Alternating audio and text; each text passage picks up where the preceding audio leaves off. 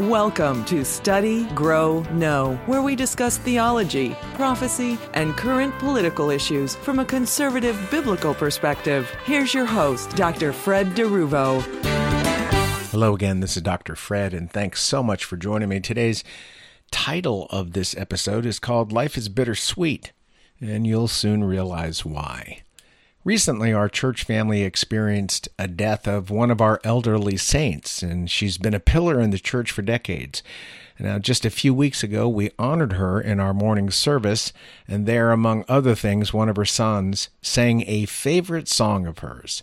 She joked afterward that it couldn't have been her funeral because she was still alive. Well, not 3 weeks later, she's gone to be with her Lord. She sees him face to face. She worships him with all of her heart, mind, and soul, and there is not a hint of sin within her any longer. She is blessed, even though her loved ones and those who knew her mourn their loss. Well, this morning, I received an email from a brother in Christ who's a regular reader of this blog and listens to these episodes, and I feel as if I know him and that we're friends because of how often we email one another. His note this morning was short and a little bit of a blessing to read in spite of the sadness associated with it. He said, I just wanted to let you know that my dad passed away early this morning, 4:05 a.m. Mountain Standard Time. He is free. He is now glorified. Finally and fully, he is now with the Lord, having reunited with my mom. It doesn't get any better than that. What better hands than the Lord? Amen, indeed. You take care now, unquote. Well, in the past, this young man has written with concerns about his father's health and requests for prayers, and in some ways, I was kind of reliving the way my own mother passed away as I watched her become more frail as she inched toward death. And it's always so difficult to lose Christian loved ones, isn't it? On one hand, we know we'll see them again. On the other, we mourn the loss because we can't talk with them any longer. I still sometimes would like to pick up the phone and talk with my sister, but she went on to the Lord in 2008. Life is like that for Christians. We know that ultimately we have something far better laid up for us in heaven than anything we have in this life. Yet at the same time, we often have full hearts, sometimes with gladness, sometimes with mourning and sorrow, because of the dichotomy that we often feel while living here. Well, as I look back in my life and to the horizon, seeing as far as I can, which isn't that far, obviously, I realize that life has seriously changed and not for the better. And it'll continue, most likely, on that path. We are experiencing extremely high fuel prices, which of course affects everything else, and the result is serious inflation. The folks in D.C. appear to be doing absolutely nothing to help this situation at all, but they seem intent on allowing things to worsen. Well, who knows where it will end? Well, since I'm not a prophet, I certainly have no way of knowing. God has not clued me in on the end result of this situation, except generally, of course, that one day I'll be with him. One day the tribulation will occur and he will return physically, but I don't know when that'll happen. And because of all this, I tend to worry. I worry not for me necessarily, but for our kids and their kids, our grandchildren. The world appears to be increasingly unhinged. Shootings have occurred in several areas of the USA over the past few weeks. We had, for instance, a devout leftist who apparently loves Rachel Maddow and who thoroughly believes in communism. Well, he opened fire at a grocery store in a largely black neighborhood of Buffalo, New York. And of course, because of this, he was immediately labeled a white supremacist. And the blame was placed directly on the GOP, in spite of the fact that the perpetrator is not anywhere near what would be classified as a conservative or even right-wing. He is clearly left-wing, as his manifesto states, but he's white and he killed black people. Therefore, he is a racist. End of story. Darrell Brooks, a black BLM supporter, plowed through a group of white people in a parade last Christmas, and the blame was placed on the vehicle. Quote, a car plowed through, unquote.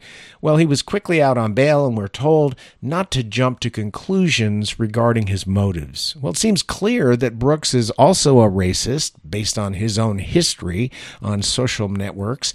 But the narrative today is that because of critical race theory, black people cannot truly be racist because they allegedly do not have power over white people.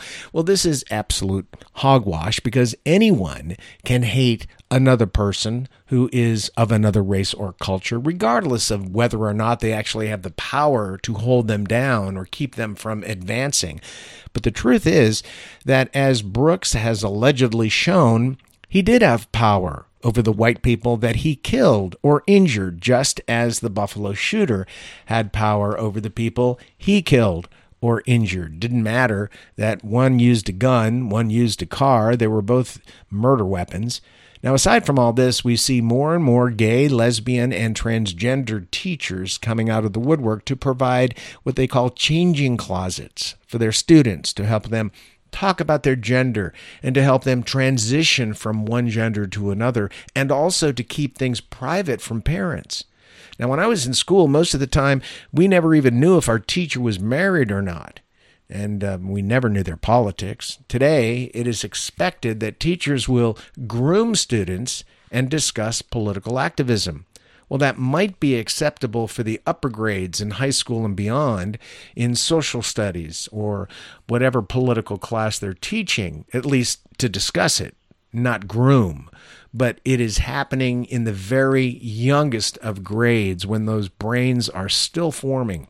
And this is forcing parents to make decisions about what to do with their children so that they're not impacted by the covert methods the left is using to gain power over young, impressionable minds.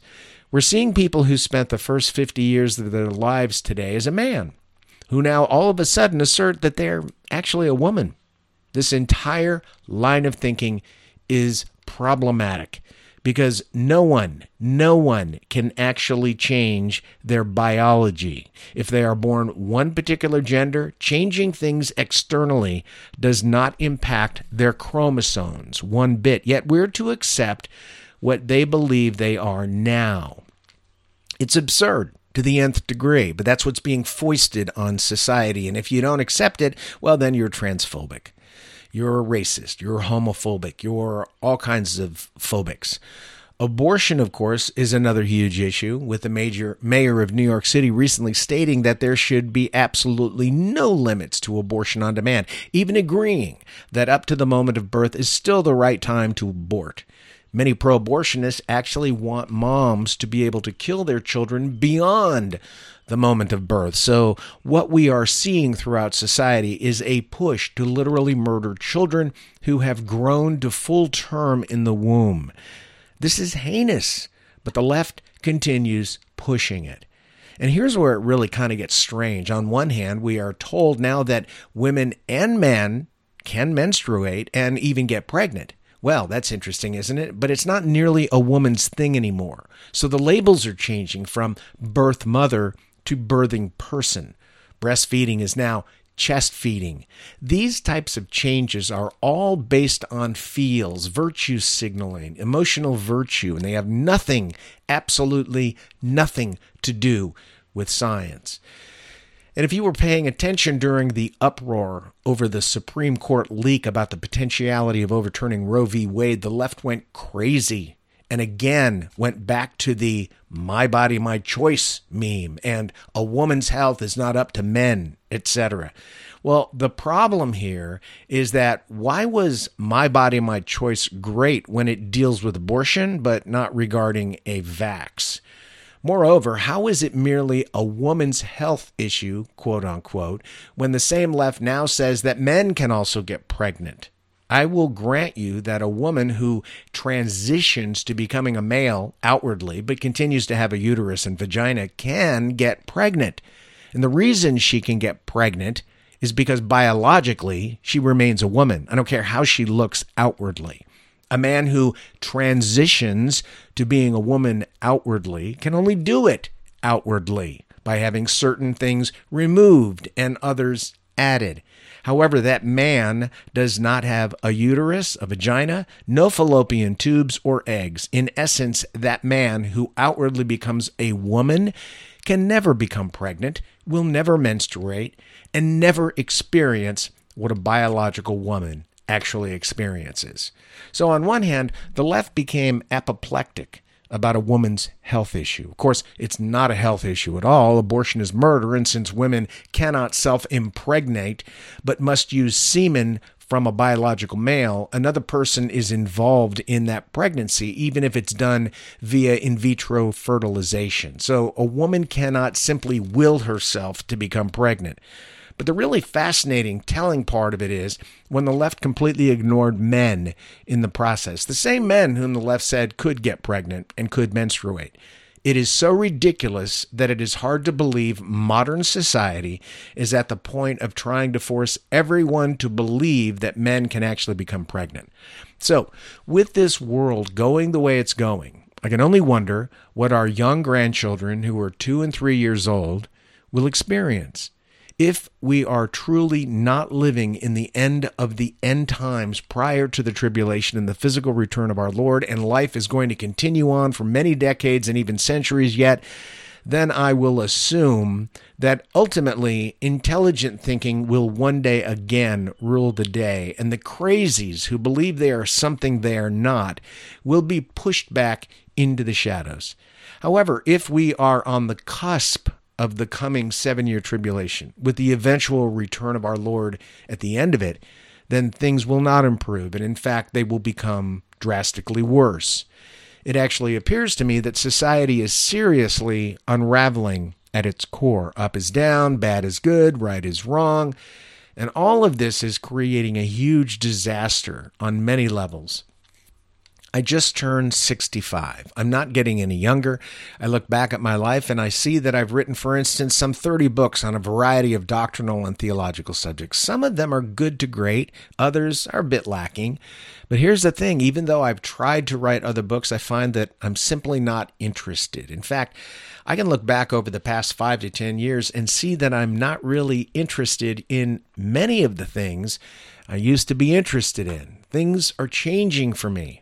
I'm finding myself looking ahead a great deal, focusing on being with Him one day, when my faith will become sight, when I will no longer have a sin nature that keeps me bound to this life and falling out of fellowship with Him. It is remarkable how my perspective has changed and continues to change over the years.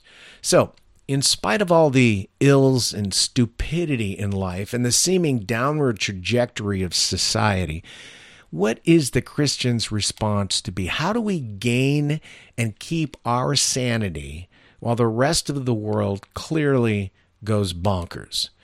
Well, I believe Philippians 4:6-7 is merely one place that reveals the task at hand. Paul says this, "Be anxious for nothing, but in everything by prayer and supplication with thanksgiving, let your requests be made known to God, and the peace of God, which surpasses all understanding, will guard your hearts and minds through Christ Jesus." Well, there you have it. Paul tells us that we should not be anxious about anything in this life.